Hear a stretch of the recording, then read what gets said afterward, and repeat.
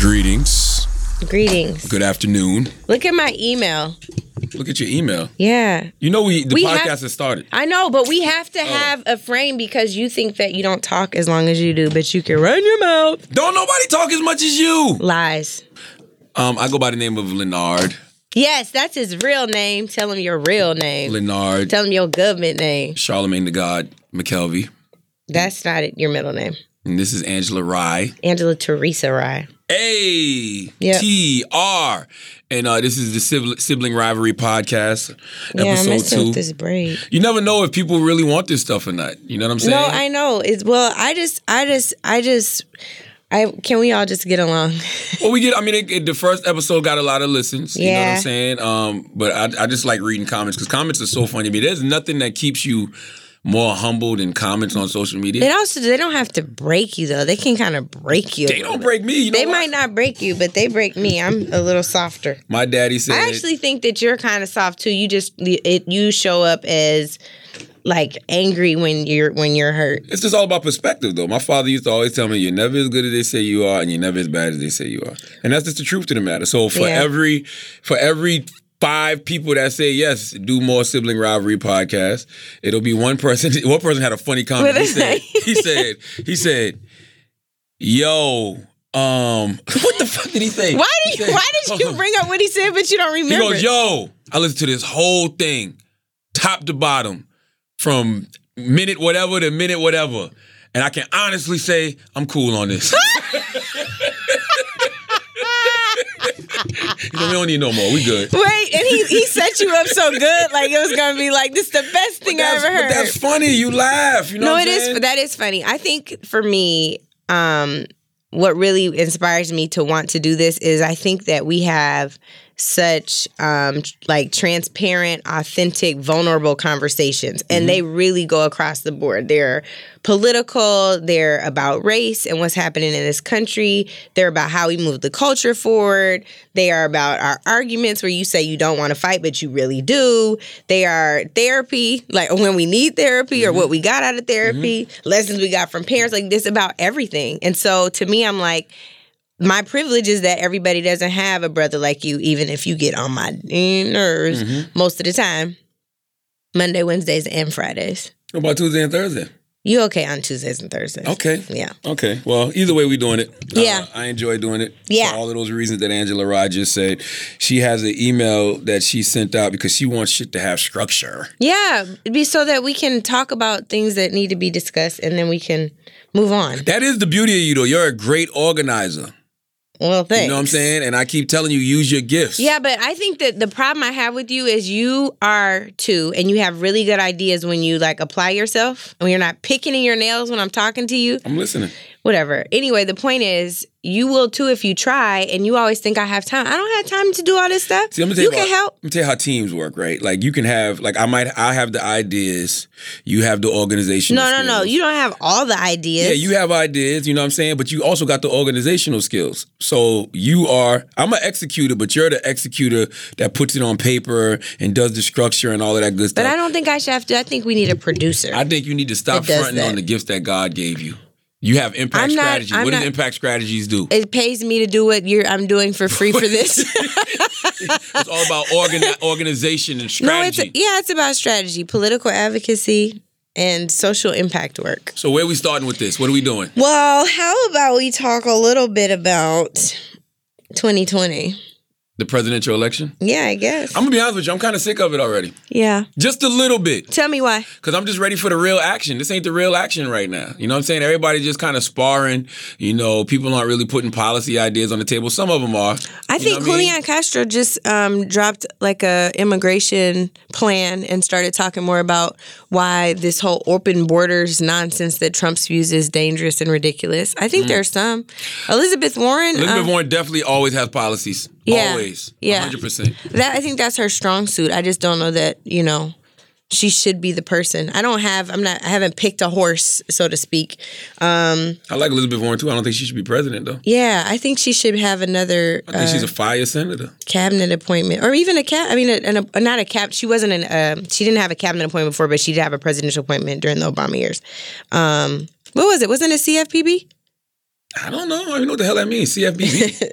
CFPB was the Consumer Financial Protection Bureau.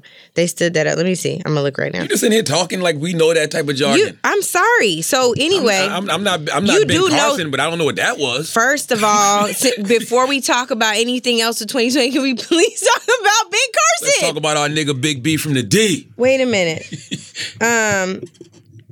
Yeah, she was. She proposed and established. She established the Consumer Financial Protection Bureau. We know that most agencies, most industries work to really, frankly, take the money of people, take advantage of folks, aren't looking out for the consumer's best interest. We are the consumers if we're the purchasers of goods and services.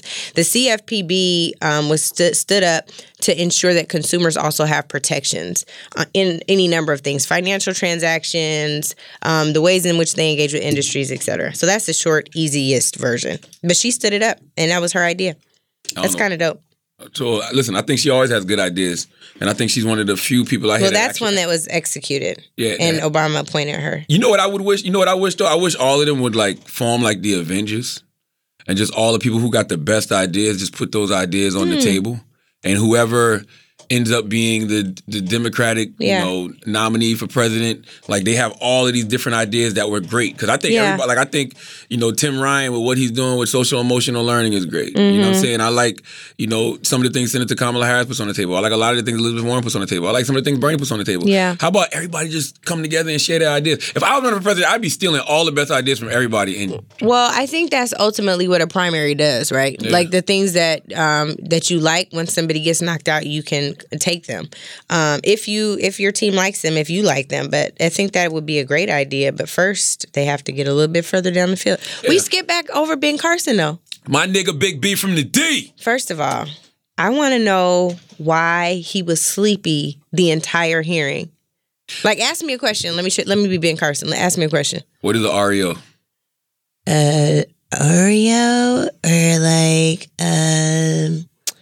a cookie? Or like, why does he sound like he's asleep? Because he did not want to be there. No. Do you remember him on the debate stage? Yes. Something happened to him. I do not believe that he used to operate on people moving that slow and sounding that crazy. Something happened to him. Maybe he got older. No, it's not just age. It's something happened to his brain. Well, he would know how to fix it. He's a neurosurgeon. But I don't think he knows how to fix it anymore. I've never noticed. Something is wrong. I don't care what nobody. Do you remember how he used to blink on the debate stage during the Republican primary? He had a stroke? No, but it would be like he would be like. It was like he was coming to or something, like snapping out of something. Something is wrong. I felt sorry for Big B from the I didn't feel sorry for him. How he was talking to Ayanna?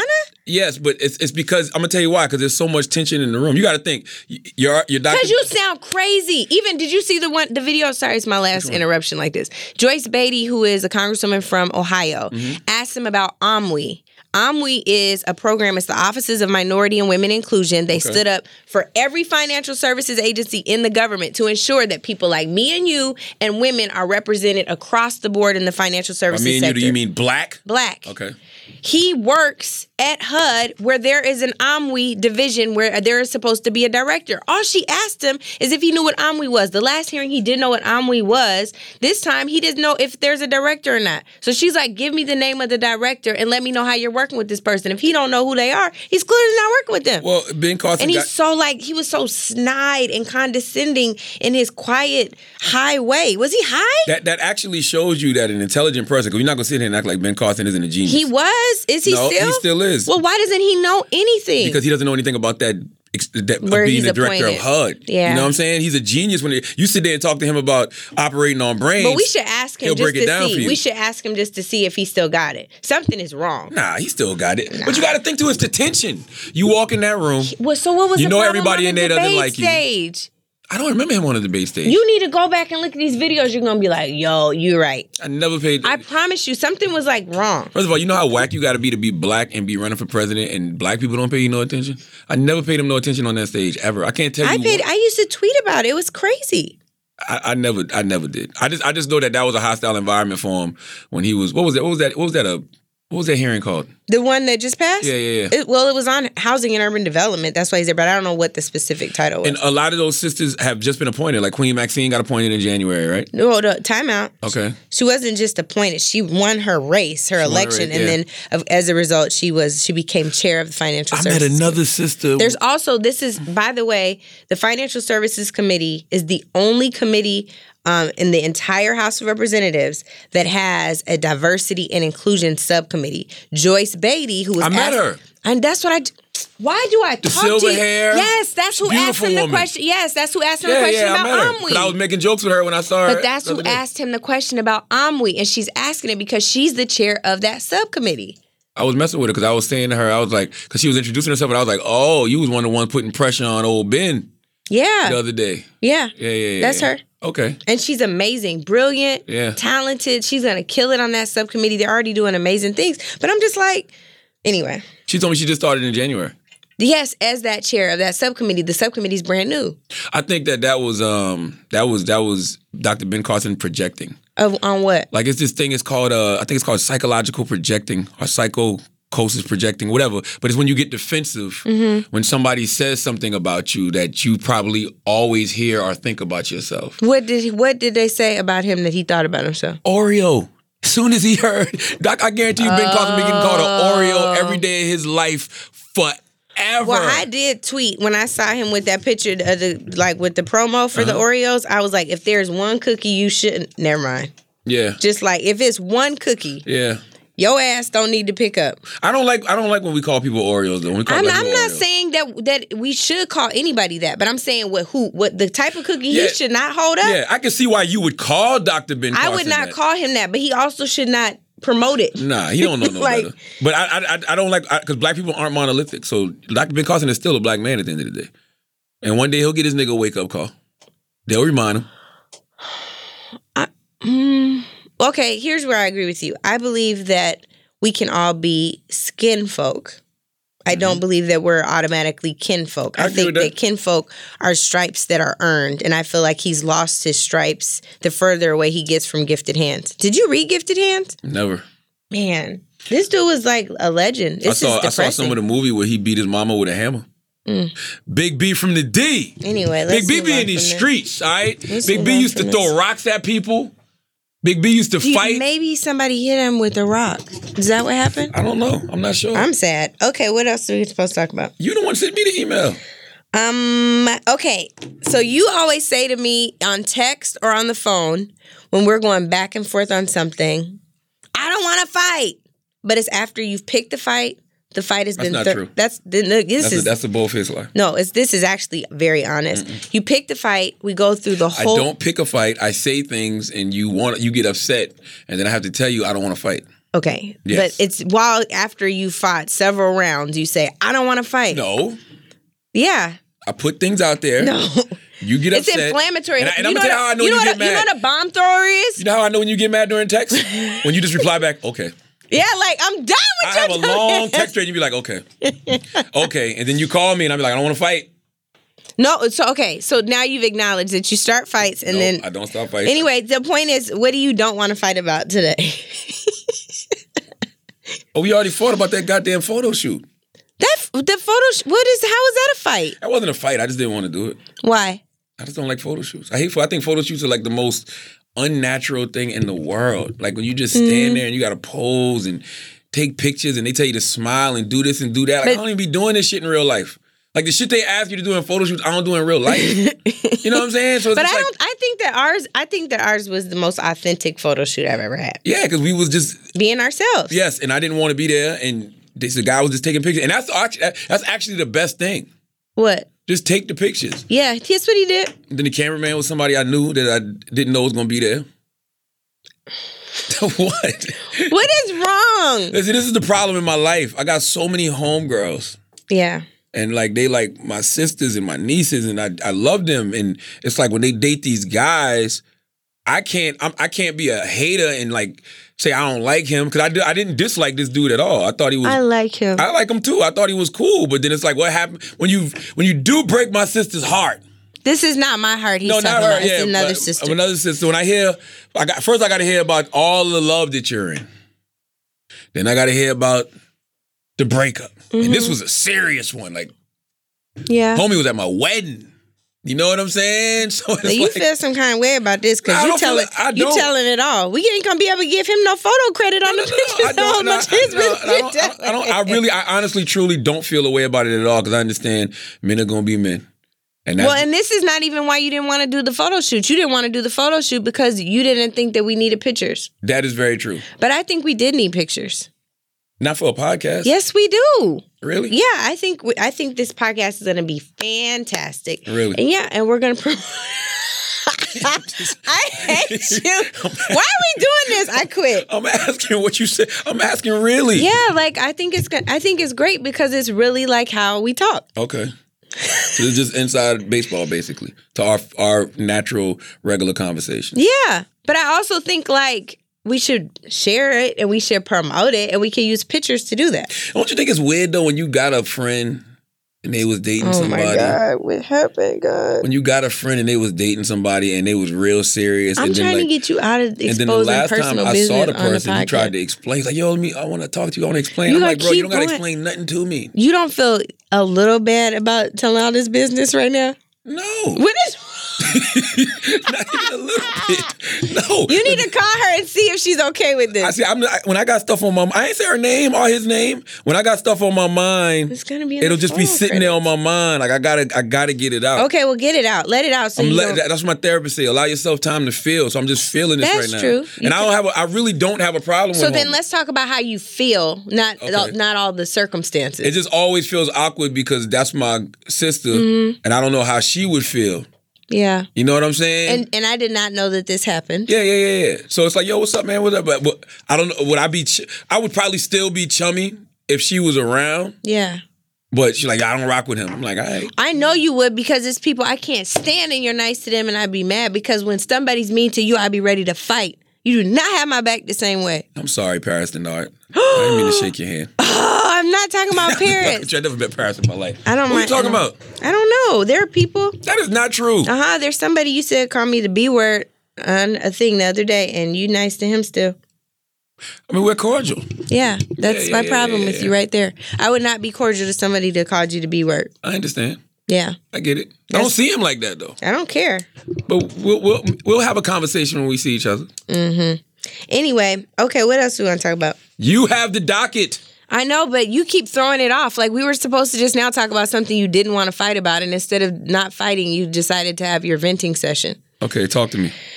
I want to talk about why you get on my nerves sometimes. All right. I feel like you don't listen. Like when we were walking in here today. Hello? Okay, let's talk about something else because I'm about to throw my whole notebook at you. What happened? You guys, this is so disrespectful. Do you know when we were walking in here, I asked you 10 times where Paige was and you didn't hear me any other times? I didn't know what Paige was. No, but you literally on the last one, you were like, I don't know. But I asked you, I was like, where's Paige? Where's Paige? Lenard, where's Paige? Where's Paige? And you didn't even hear me. I don't even know how you Can you work on that? I don't even know how you want me to reply to that. I didn't hear you. Why couldn't I probably just did not honestly hear you. I didn't hear you. That's inexcusable. Because I was right behind you. I'm 40 years old. Maybe my hearing's going. I didn't hear you. I don't know what you want me to say. Taylor was talking to me in one ear. Somebody else talking. We're in the radio station. Music is playing. It's a lot going on. I was not paying attention. There's no music playing right here. Well, now we're talking. We're talking to each other. No, there's no music playing right here. I'm listening to you right now. Anything else? This is rude. Anyway, but why did that get on your nerves? Because to me, like honestly, this might be an emotional trigger. So here's a therapist moment. I think there's nothing worse than not being heard. Angela, right? Everybody hears you. No, we just get the whole No. I guarantee you've been loud your whole life. Oh, now, that's what we're doing?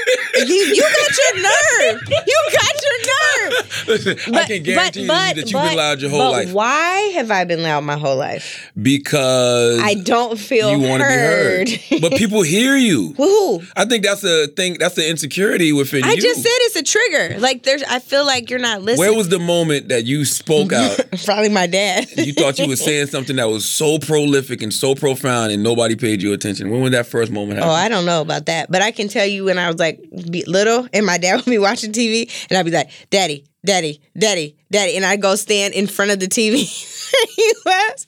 And he'd be like, what? Or I would slap in the middle of the paper when he was reading the paper. First of all, I can tell you right now, you were fucking up Papa Rod's high.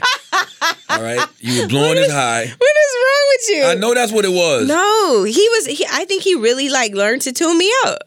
I don't think people understand when you're a parent and like you've been gone all day and you just trying to sit down and like, you know, just decompress from the day. But your kids be excited to see you when you I know get that. home. I'm not ready. That's a different level of turn up. You got to think, you're at work all day and then you get to the house and you think you can turn down, but then here the kids coming. Now you got to go into daddy mode. That's a whole different level of turn up. Well, it's like sometimes you just want to cool out. How old were you when this was happening? Probably till at least I was 10. So from age 1 to 10? Probably, yeah. Jesus Christ. When he would tell me, he was like, Angela, don't walk in front of that TV no more. So then I would crawl in front of it. See, and I like my oldest daughter is 10, and she is at that point where she likes to do her own thing. Yeah. You know what I'm saying? She talks to me when she wants to talk to me, and then she goes about her business. But see, one day, and you guys get sad when we get older, and then... I love talking to my daughters. But I'm saying when you're not trying to pay attention because the turn up is on a whole nother level. Well, no, you have to be intentional with the attention. Like you have to when you at the crib with the kids, you got to turn off everything and you got to just like really, really focus. But the truth of the matter is, it's just like anything else. You have to put yourself in that mind state of focusing. Yeah. You know what I'm saying? Like I may not really be there. Like it's mentally. It's a full-time job to be an intentional. You know parent. what I was going to ask you about? Because you're already 40. Mm-hmm. Oh, don't worry. October right around the corner, I know. boo. That's my question. It's not shade. October right around the corner for you. Oh, my God. All right? Are you sensitive about it? No, I love it. I actually do love being... Okay, but I have a question about it. Mm-hmm. This week, I felt like I was in a fog. I told you this. Mm-hmm. I felt like I was in a fog. Is that something that happens to you closer to 40? I just think you should get your ponytail out your eye. That's all. My ponytail's not in my eye, and I haven't had this all week. I just got it today. And okay, you was in a fog. I just felt like in a fog about everything, personally, spiritually, professionally. I just felt like everything felt foggy. It felt like confusing and not clear. And I'm always super clear, and it just felt. I don't know. It felt weird. What was causing the fog? I don't know. That's why I asked, is it something closer to being 40? It has to be something. Like, it had to be something specific that had you in a fog. Like, what was you thinking about that wasn't so clear? Nothing was clear. That's what my whole point is. Like, I'm normally, like, super... You was on TV this week. Uh-huh. So you was on TV this week giving out POV in a fog? I mean, I'm not about every single moment, but I'm saying generally, I felt like, overall career stuff felt foggy. I felt like overall personal stuff felt foggy. Are you where you want to be in life? No, I feel like there's a lot I want to get done. And I feel that pressure too. Like there's a time crunch. Like I need to do a lot of stuff. Like we've been even talking about like what is time? Oh my God. No, I'm being honest. What is time? No, I know, but like we're not here forever. Not in these physical bodies forever. You're here for the time that God wants you to be here. Yeah. So as long as you're making the most of it, then what's the problem? I'm going to tell you something else. Are you appreciative of what it is you're actually doing? And I tell you this all the time. No, I don't. And I think I do need to work on that. I think that part of the fog this week is it wasn't like a ingratitude week for me. It was a grumble week. It was like, no matter what I did, I felt like somebody was mad or somebody was frustrated or Welcome somebody to my was world. hurt. First of all, I don't feel very like you being very empathetic right now. I'm being very Welcome empathetic. to my I'm just my telling world. you, you can't please everybody. No, I know, tell you but this all the time. I know, and I'm not really generally a people pleaser, but there are some groups of people that hit harder than others. So there's that. I am appreciative of where I am, but I feel like there's a lot more that I'm supposed to be doing. I feel like there's a lot more that I could be doing to train other young people. We have a lot of interns. You're doing that, though. I feel like I'm not talking and connecting to the interns enough. You're doing all of that. Like one of my interns just graduated, though, and he's debt-free thanks to Robert Smith. Oh, he graduated from Morehouse? Steven Anderson. Shout out Steven Anderson. I want to go back to, you being in the fog, but okay. I do want to talk about that real quick since you mentioned it. Somebody said to me that, I think you sent me the article. The lady was like, should parents who saved Is this fair to parents who saved money? Like, that's a GTFOH moment for real. Like, please get out of here. Who does that? Can you imagine if I got my student loans paid off and you went to college and you saved and you paid all your college tuition up front? Would you be mad if my debt got cleared? I don't think you would. No, you wouldn't. I wouldn't be mad that your debt got cleared. I'd be mad that mine didn't. But you paid it. You had the means to pay it. Yeah, but she said parents who saved. But I'm saying they had the means to pay it. Yeah, it doesn't matter as long as it got paid. But so why would you be mad? Yeah, I didn't understand the logic of that. But you just said you would be mad? No, I was thinking of something else. I was thinking that if I was in that situation where I saw somebody else get their debt paid. Oh, and you had debt still, and I had debt, got it. I would definitely feel away. Like, so you like all the Spelman girls, like, you mad? Yes. I mean, that's a natural, by the way, anybody out there that feels like that, that's a natural emotion. Yes, you would want that blessing. But Why wouldn't you want that blessing? Why wouldn't you want that to be you? But desiring the blessing and envying someone else is different. I think there's a slight shift in it. Like, can you say, God, I thank you that these people had this amazing opportunity and blessing. God, can you please bless me with the same opportunity? I think it's a gumbo of emotion. I think if you feel all those things, that's perfectly fine. Yeah. I think the biggest thing. But do you have to sit in it? Like, how long do you sit in it? And that's the point. The part. Yeah. And that's what hinders us. What hinders us is that we think we're supposed to feel certain ways at certain times. Yeah. You know what I'm saying? You see something good happen to somebody, and you think. And your first reaction might be like, shit, why that wasn't me? Mm-hmm. And then the next reaction might be like, man, God bless that person. Mm-hmm. Or the first reaction might be, man, God bless that person. But then it might be, shit, why wasn't that me? Mm-hmm. And we're supposed to just express the God bless. Like, if you feel the other thing, it's okay to feel that. That don't make you a hater. That don't make you jealous, envious. It's just a natural emotion. So then at what point do you become a hater? Because there are haters. You become a hater when you say, fuck them, they don't deserve that. You become a hater when you say, why isn't... That's judgmental, too. You become a hater when you say, why isn't that me? And you don't give that person no props and no respect. Or you just have a bunch of needless criticism, like that person who wrote that article saying, what about the families that saved? What about them? But I think the other part, too, is at some point it's healthy to get to a place of acceptance. Like, asking the question of why wasn't that me is fine. But if you stay perpetually asking that, one, it demonstrates that you're having an inability and a challenge to move out of victim mentality. Mm-hmm. Like, that was not for you. Can you accept that? It wasn't your blessing. That's my point. That's somebody else's blessing. That's my point. Like God has your blessing coming. That's why I always use the analogy of the Christmas tree. It's like everybody in the world is God's child. It's a gift under that tree that can change your life. And everybody has their own individual gift. But you just got to be patient until you find yours. You know how long that would take? I was like, where is this going with the Christmas tree? But I just got it. You're saying there's a gift under the tree for you. But for everybody in the world. Yeah. Everybody. But you just got to be patient enough to find it. And think about how frustrated you would be watching everybody else open their gifts first. Mm-hmm. Even though you know yours is under there. But some people find theirs first. And you're still searching. And that's just the way life is. You know one person who I wouldn't be mad at being envious right now? Harriet Tubman. Because do you think she might be wondering, why is Andrew Jackson still on the $20 bill and I ain't going to be on it? Harriet Tubman ain't tripping off y'all niggas. Yes, she is. Harriet Tubman earned her right on that $20 bill. Why would they leave the dude on there who was a slave owner, an abuser, a Native American killer? He's not the only slave owner on money. I agree with that, but we were gonna finally replace one. And this was like another thing to undo something from the Obama administration.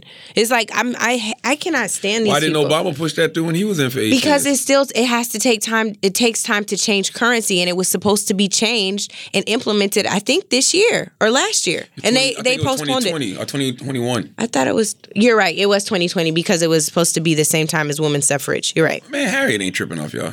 But I'm saying. Harriet would not want us to be outraged over something like that. She wouldn't. I'm outraged. Harriet would have shot most of y'all niggas anyway. Why did you just say y'all? She wouldn't have shot me. This is the part. Now this is the thing that gets on my nerves about you.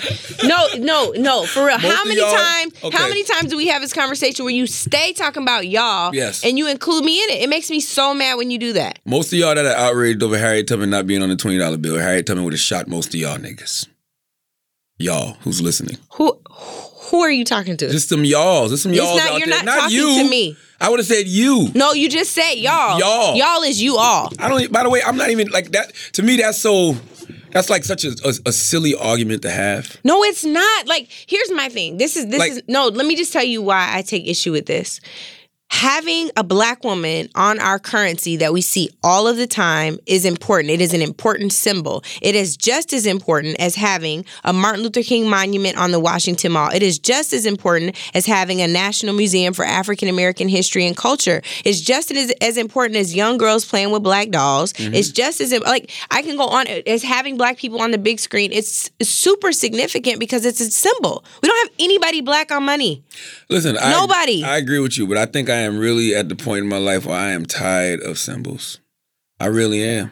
I really am. I'm not saying that's enough. I think we live in an era where it's too many symbols and not enough substance. Where are the symbols? It's plenty of symbols. Where? People are always just creating symbols. Like, we look at Barack Obama as a symbol. That's not a symbol. He's a human. And he was the first black president. But they do look at him as a symbol. Who also should probably be on money. But they look at him as a symbol of change.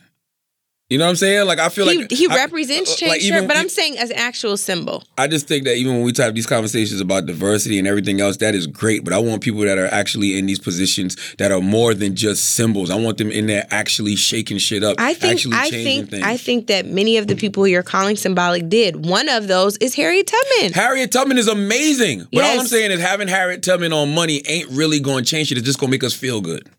I think that we need to feel good too in order to change stuff. Stop saying y'all. That's what I'm saying right there. I can't stand when you do that. All right, all I'm saying is that's the problem. We always feeling good. No, we're not. Like, we need to go do some work. No, we're not. Who's feeling good right now? Black people. Why? Exactly. They not feeling good? The fuck we got to celebrate? That's my point. Yes, that's my whole point. What do we have to celebrate right now? No, my point is...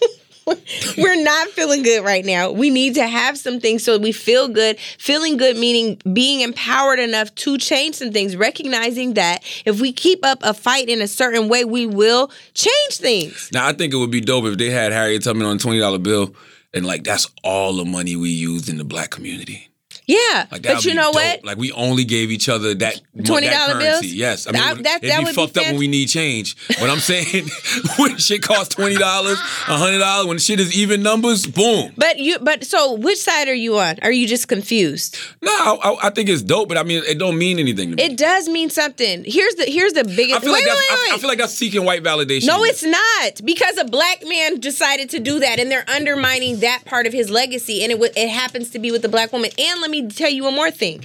The other thing that's really trifling about it is Donald Trump, when he was running for president, was asked this question if he was going to keep Harriet Tubman on the 20. He was like, I don't know if we should remove Andrew Jackson. He's a great American hero. She should probably be on the $2 bill. When last time you saw a $2 bill? That's malicious. Salute to my dude Steve. He's a lawyer. $2 bill. He passes them out all the time. Steve gonna be the only one with Harriet's. Why they don't do both?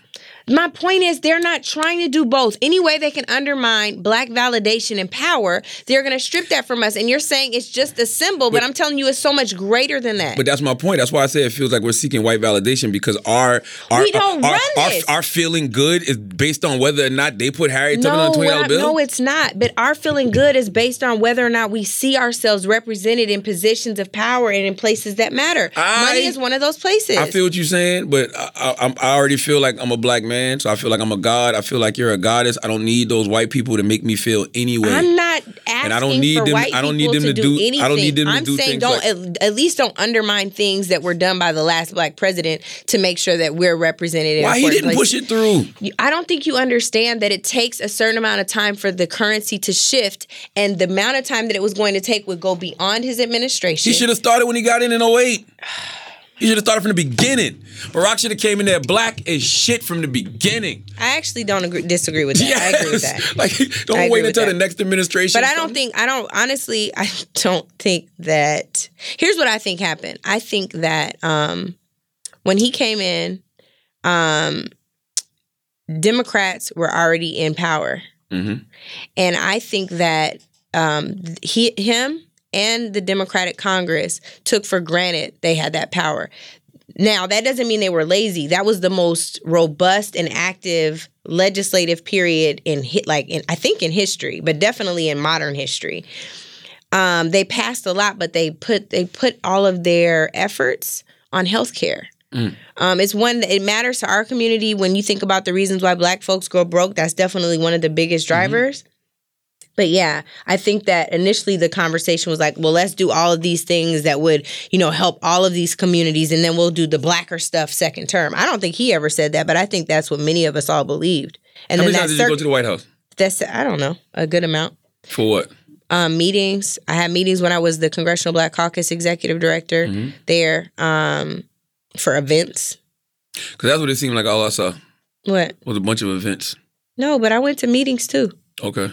Yeah, and we asked them to do things. Some of the things they did with us, some of them they didn't. Do you feel like black people ask for enough when Barack was in office? No, I don't. I think that we expected the black president to be a black advocate. Was that expectation wrong? No. But I think that we should have never placed all of those eggs in a presidential basket. I think in every administration, you should have advocates. And we should never expect anyone, just because they look like us, to do all of our bidding. We should absolutely continue to do our own bidding. I agree. Do you think people truly Democrat, Republican, Independent, on every level, state, local, federal, we should always be advocating for what's in our best interest. With that said, do you think people truly understand democracy? I think that we truly don't have a democracy. Really? I don't. Let me just give you an example. I don't remember where I was. It might have been on Talib's podcast, but I was saying that my dad was super active in fighting against apartheid in South Africa. And when Nelson Mandela was released from prison, and then when he subsequently won the election for the ANC and became the president, my dad got this poster, and it was every political party they had in South Africa.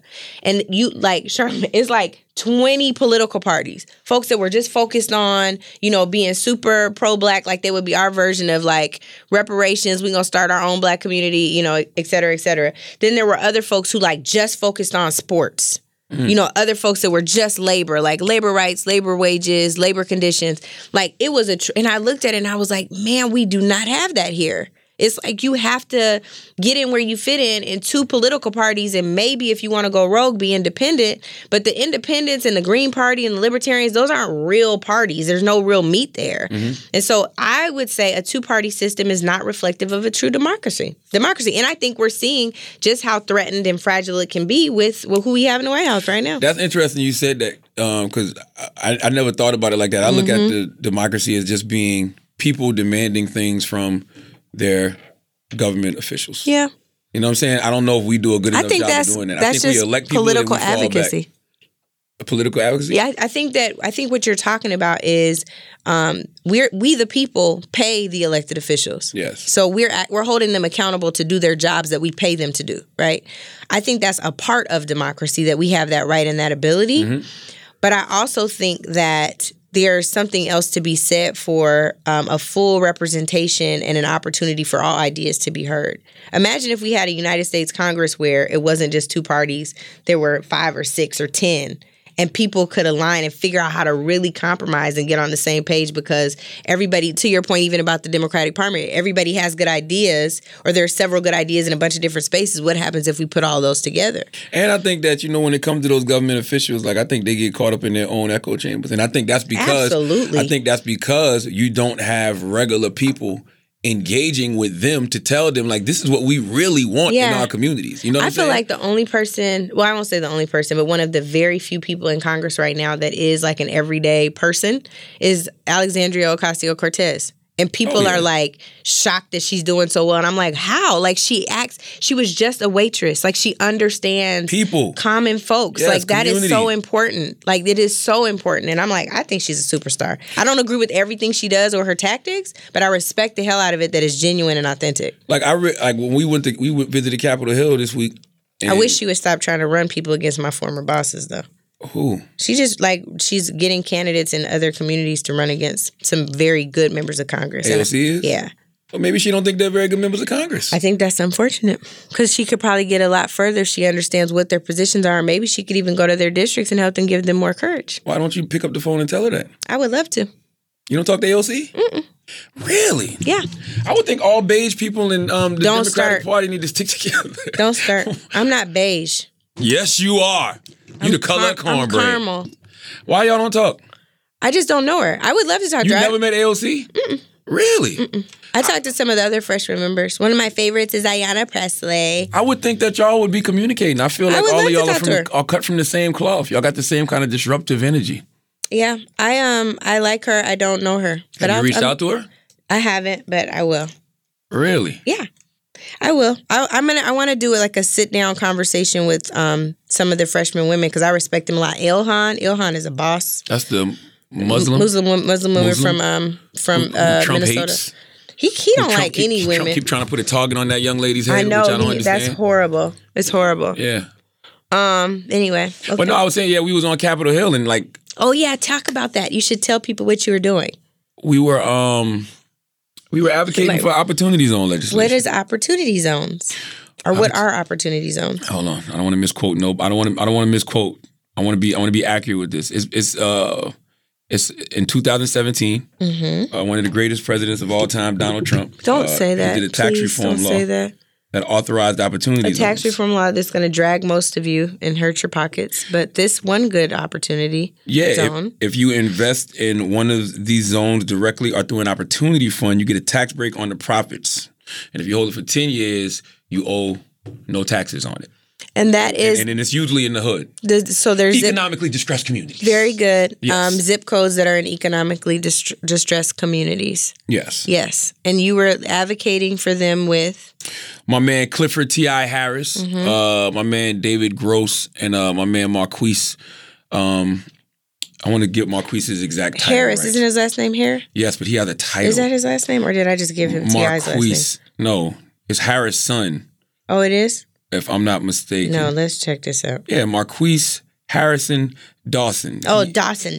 Yes, he is an incumbent member of the Los Angeles Council. City Council. And the reason I think that, this is so great is because this is an opportunity for us to really gentrify our own hoods. People think gentrification is a bad word. I think gentrification is historically a bad word. No, displacement. I think gentrification and displacement have become synonymous. Yeah, displacement is a bad thing. Yeah. There's nothing wrong with gentrification if the person gentrifying the hood is a black person, a black developer. I don't think that's always true. What, gentrification? Because if a black developer comes in and still makes property unaffordable for the people who live there. That's the point. Like you're when these people come in and your mind state is profit, you're going to end up being a fucked up gentrifier. When your mind state is people, let's listen to this definition because I didn't want to misspeak either. Gentrification, the process of renovating and improving a house or district so that it conforms to middle class taste. Yeah. If it's conforming to middle class taste and the price is raised to middle class level so lower income people can no longer live there, that is automatically displacement and that is bad. And then it said, this one I really don't like.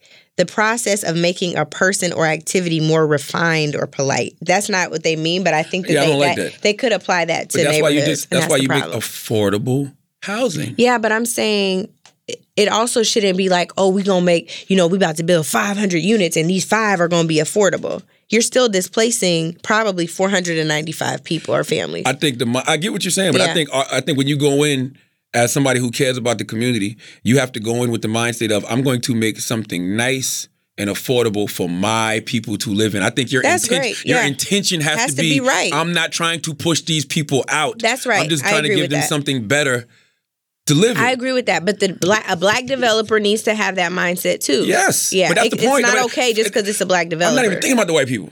Yeah. I'm thinking about guys like myself. I'm thinking about guys like T.I. I'm thinking about guys like David Gross. I'm thinking about brothers like Nipsey, because Nipsey is the person who started Our Opportunity, and Our Opportunity is a fund to do just that, to make sure that this legislation directly impacts the people. And like I said during the meeting in Capitol Hill, I said, if this legislation does not directly impact the citizens of this opportunity zone, it's a failed legislation. Yeah. It don't matter if it's a bunch of rich Negroes going there, buy up all the property, and we get richer. If we're not directly impacting those people and those people end up having to get displaced because we done made these places too affordable for them, that's a failed legislation. The other piece of the opportunity zone is also like the businesses that you're creating in those areas. Yes, I want to have, think about it. You go in the hood right now, you got liquor stores, chicken shacks, or the damn payday lenders, like the check cashes. Yeah.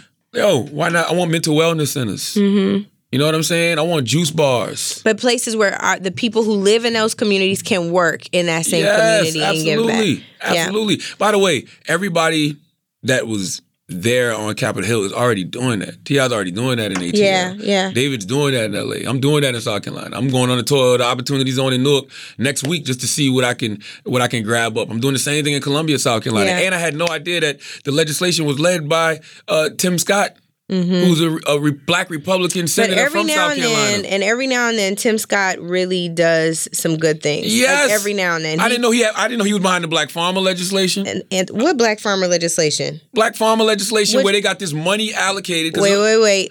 The Pickford settlement. I don't know. Legislation.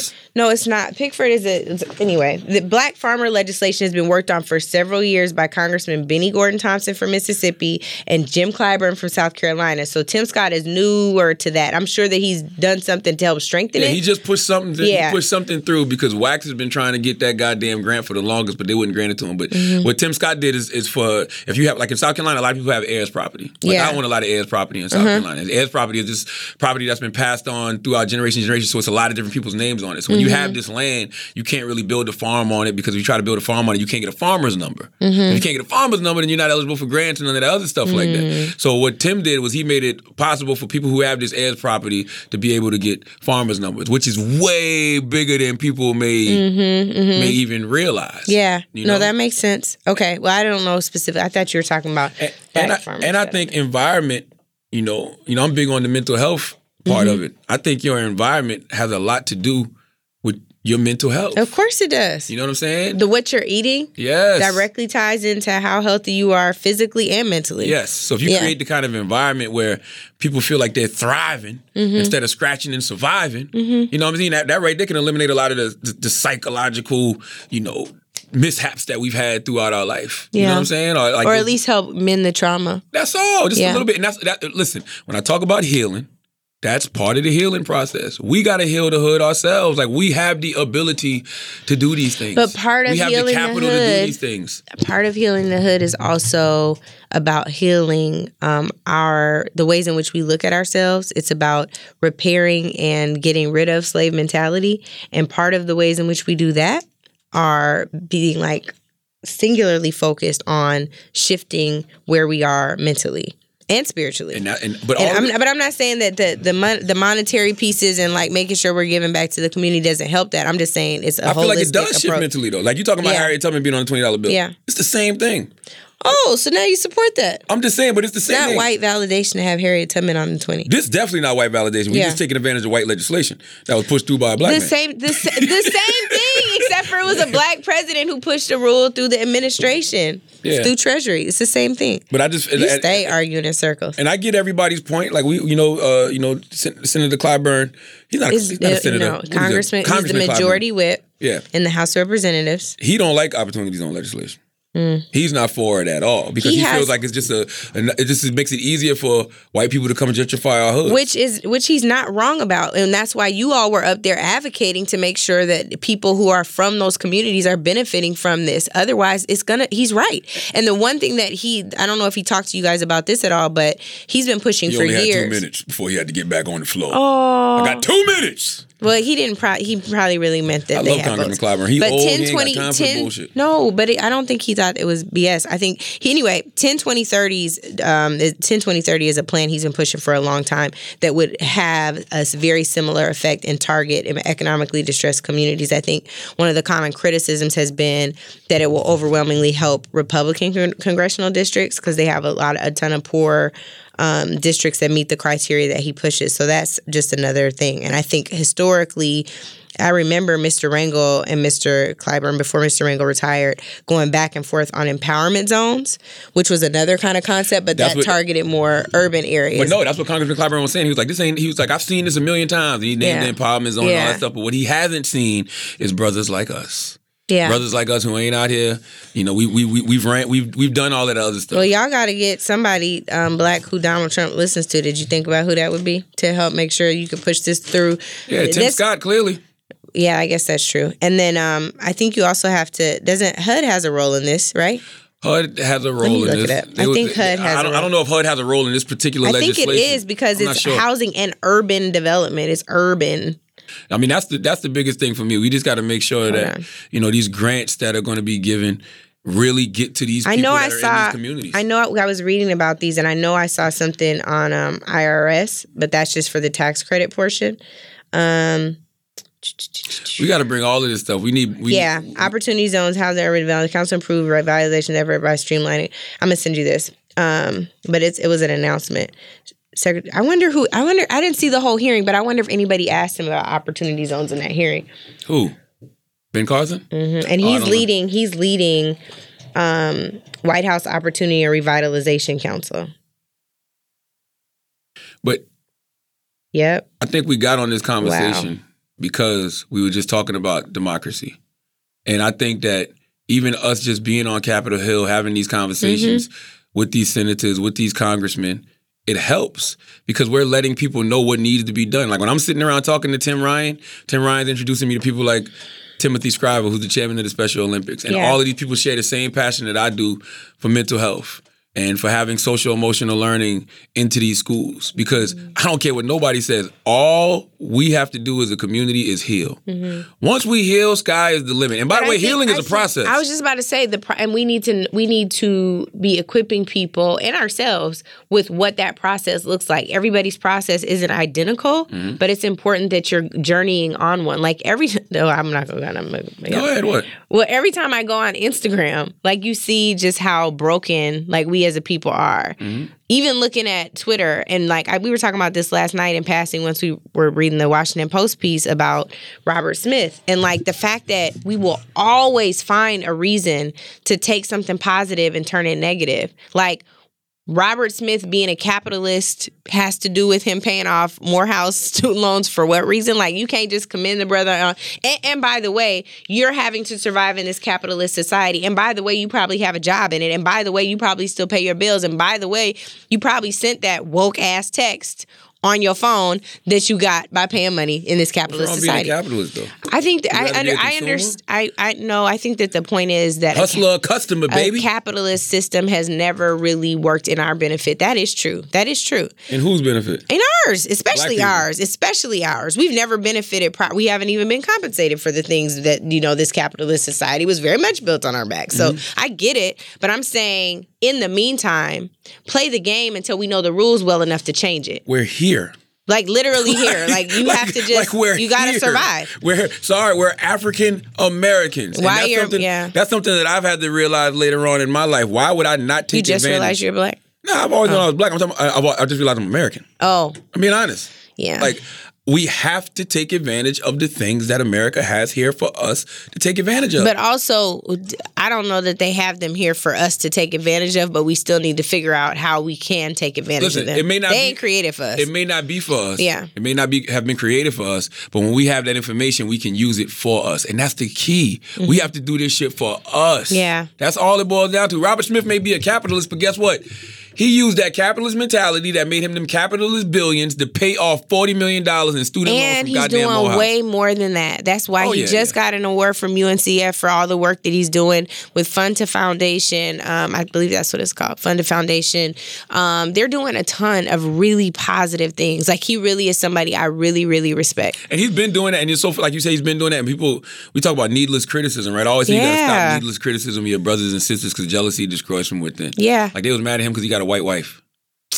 He deserved one. You said he deserved. I just want to see your face. I don't even understand.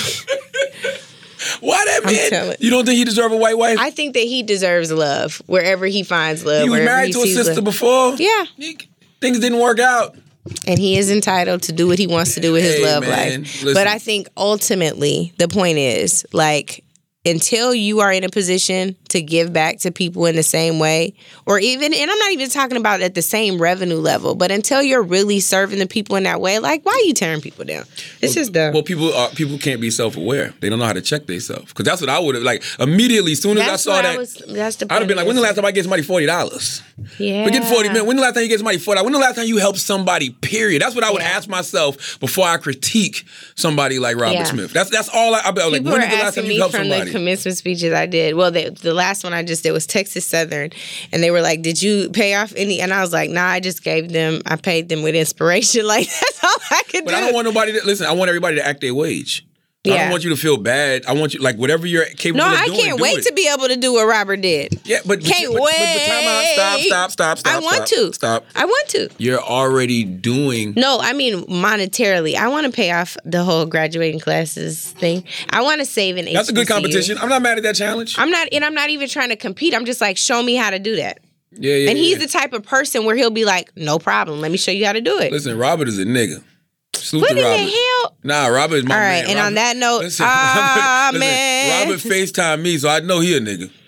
Oh my God, Robert, I'm sorry. He means that in a nice way. You know how I mean it? You know how you know why he know I mean that with love? How? Because he's a nigga. Bye, y'all. Robert! Thank you. Bye.